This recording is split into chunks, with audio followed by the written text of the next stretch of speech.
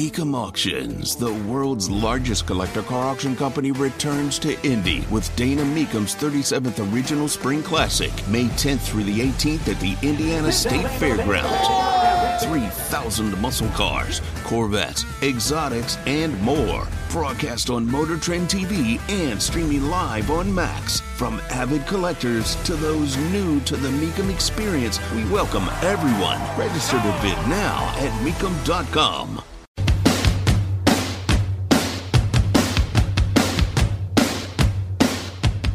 I'm calling it drama, guys. I'm calling my marker.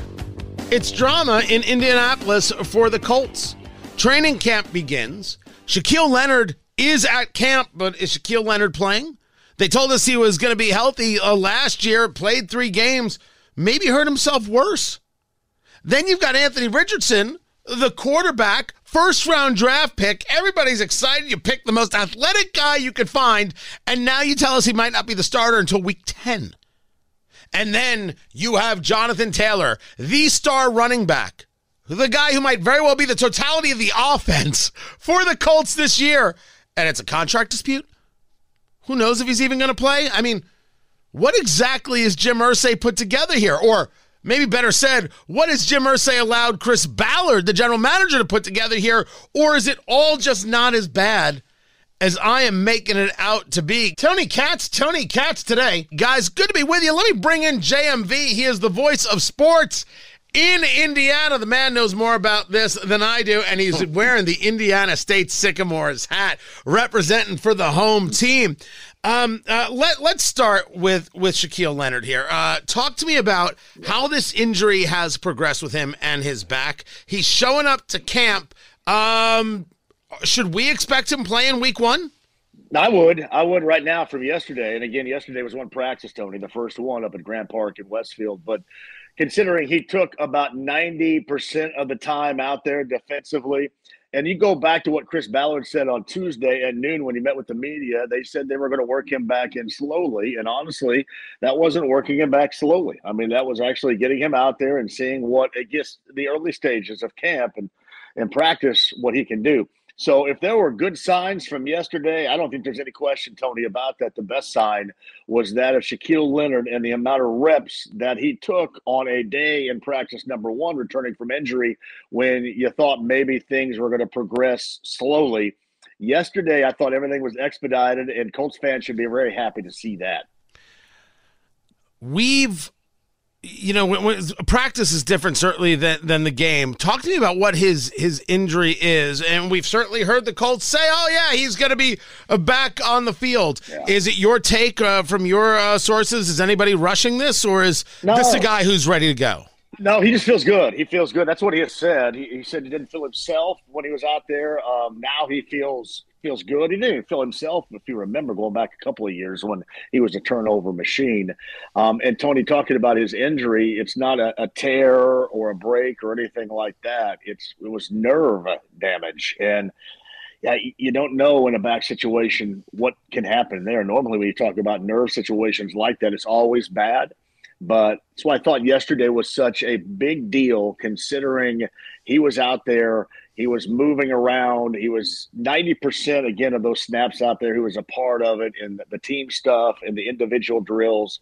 That was really good to see, again, for a guy that we hope that he's going to reach the level in which they believe he could when they signed him. And certainly for the past year, there's been a great deal of question mark as to whether or not he was going to be able to do that. So that brings us over to the quarterback position. Anthony Richardson. I mean, this pick right here got the fans crazy excited.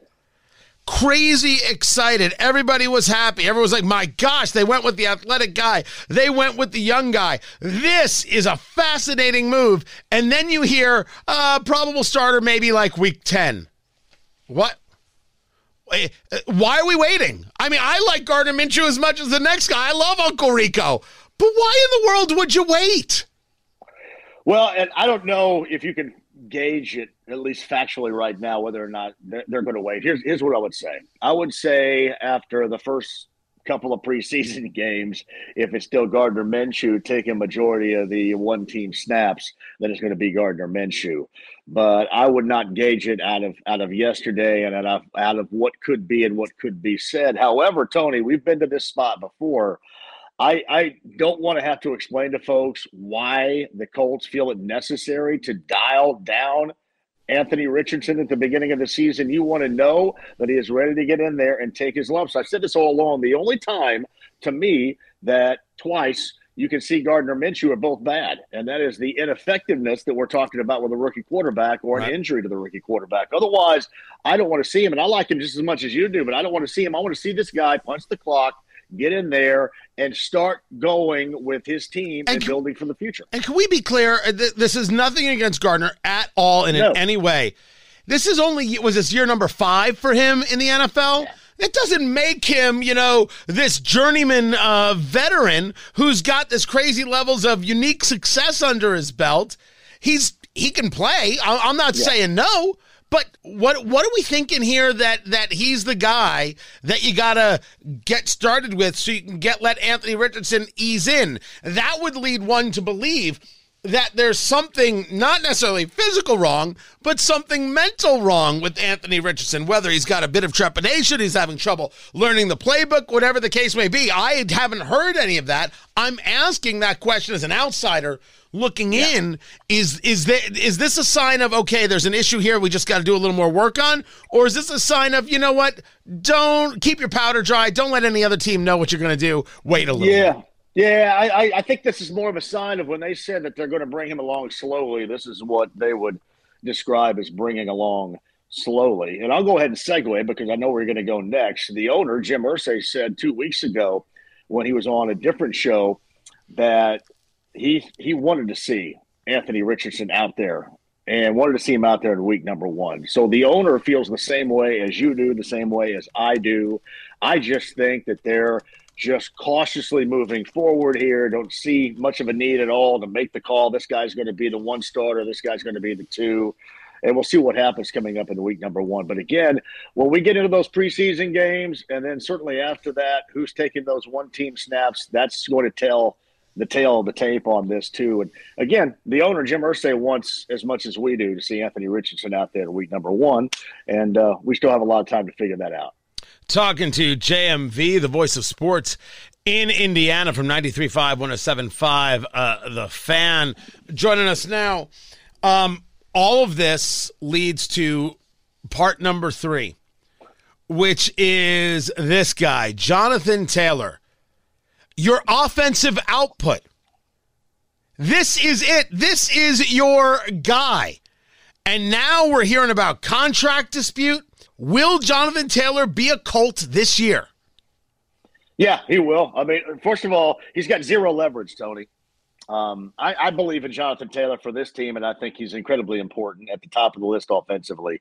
He's got, however, zero leverage. Now, the most leverage he has, honestly, is here. I'll explain that in a moment. But as far as leverage is concerned, he's got a year remaining. You could sit out like Le'Veon Bell did years ago and not get paid. And you know what happens, Tony? You never find that money again. So you're going to go out there, and we can look at it as of right now. He started on PUP. We were unaware that was going to be the case. Is that kind of what we want to call a hold in? Maybe. We'll see what happens. But the Colts do need him. There's no question about it. They're going to get him this season. Now, after that, how longer term it's going to be, we'll find out. I think ultimately a lot of this is going to work itself out. It's just yesterday when Jim Irsay sent out that tweet about how, collectively bargained this stuff was and painstaking it was and, kind of throwing back at the running backs. And we don't know if that was about Jonathan Taylor or Najee Harris of the Steelers, who really made pointed comments about how the running backs were being devalued and underpaid yesterday. But either way, Jim should probably back off of that a little bit because he's got his own house to take care of, and within his own house is Jonathan Taylor, and you can read that was a shot at Jonathan Taylor. Yeah, so I was just pulling up. You don't. I think you pull up on that, Tony. I mean, you pull up on that, and you don't say it because everybody Yeah, out but there whoa, knows whoa, whoa, what whoa, you're whoa. talking about. But this Yeah. is Jim Irsay we're talking about. The tweet Right. you're talking about comes from Jim Irsay talking about, basically negotiating in bad faith. And it was Jonathan Taylor's agent who tweeted back, "Bad faith is not paying your top offensive player." Creates issues for his club every time he opens his mouth. So why does he keep doing it? Why does the family let him keep doing it? And, just like he interjected himself in the Dan Snyder controversy when nobody asked him to, why does he keep doing this? Because it seems to the fan, to the outsider, he's making it much more difficult for the club to run. Well, I will tell you why. We've talked about this before. And I don't know if you're in complete agreement with me on this. And we go back to the Daniel Snyder thing and, what he tweeted about yesterday regarding, the CBAs and running backs and, bad faith, good faith, or whatever. He wants to be the loudest voice of owners in the NFL. Now, this is just my take on this. Not everybody agrees with me. But I think he wants to be the lead dog among owners that has the loudest voice, kind of that ground that Jerry Jones has occupied for so many years. Jim Irsay wants to be that. If not the top dog, he wants to be on that list of NFL owners that people are going to listen to about issues beyond what's taking place on the field. I thought that was what yesterday was all about. You going back to Daniel Snyder, again, he interjected himself in there as if he kind of wanted to lead the owners down that path. And I thought yesterday was a little more commonplace as well as what Jim Irsay wants to be. And that's one of the loudest voices as an owner of the NFL because they call it the shield. Okay. And this kind of sounds lame at times, but he's defending the shield, the NFL shield. He feels like now he's at the top of that list of stewardship among the owners of the NFL. And I think he embraces that, views that as an honor and something that he wants. And I thought yesterday, more so than anything else, that's why he interjected himself as he did. So let's argue that it's true. And I don't know if I agree with the theory, but I certainly find it interesting. I guess in order to be a leader, other people want to follow. And that would include other alphas who are NFL owners. Other people want to follow Jim Irsay? I mean, I'm not saying it's not possible. I'm asking if it is possible. No, it is because they did down the path of Daniel Snyder. All the other owners wanted that. Just other owners weren't willing to come out and say anything about it. And with running backs in the NFL and what we're talking about here and them complaining about how much money they make and how, disposable they are as far as rosters are concerned, that to me is pretty close to universal among NFL owners. That's how it's going to be. So it's not like he's stepping out of bounds with a lot of what he's saying here. It was just awkward the way he did it, the time that he picked, and knowing that one of his essential guys is about ready to embark, Tony, on a similar situation as we've seen with Dalvin Cook, as we've seen with Josh Jacobs, as we've seen with Austin Eckler, Saquon Barkley. Now you're going to have Jonathan Taylor go down that path too, and it just made the whole situation more awkward, Tony, than it needed. And you've got McCaffrey in San Francisco saying, I don't want any part of this conversation. I just want to learn what the 49ers need from me and play football. In that, Tony. Here's the difference in that. You have McCaffrey and Alvin Kamara of New Orleans. They're third down guys, meaning they're pass catchers. They're utilized on the third down. Jonathan Taylor's more of a runner. The third down can make it happen down the field with the pass, are more likely to get more money and to be viewed differently as other running backs. So Jonathan Taylor really needs to kind of shed that, kind of 1980s running back mentality and be a little bit more versatile if he wants to get paid at the level in which those guys are because of their versatility. Which would make this year a performance year as opposed to a sit-out year. You wouldn't advise the sit-out, right?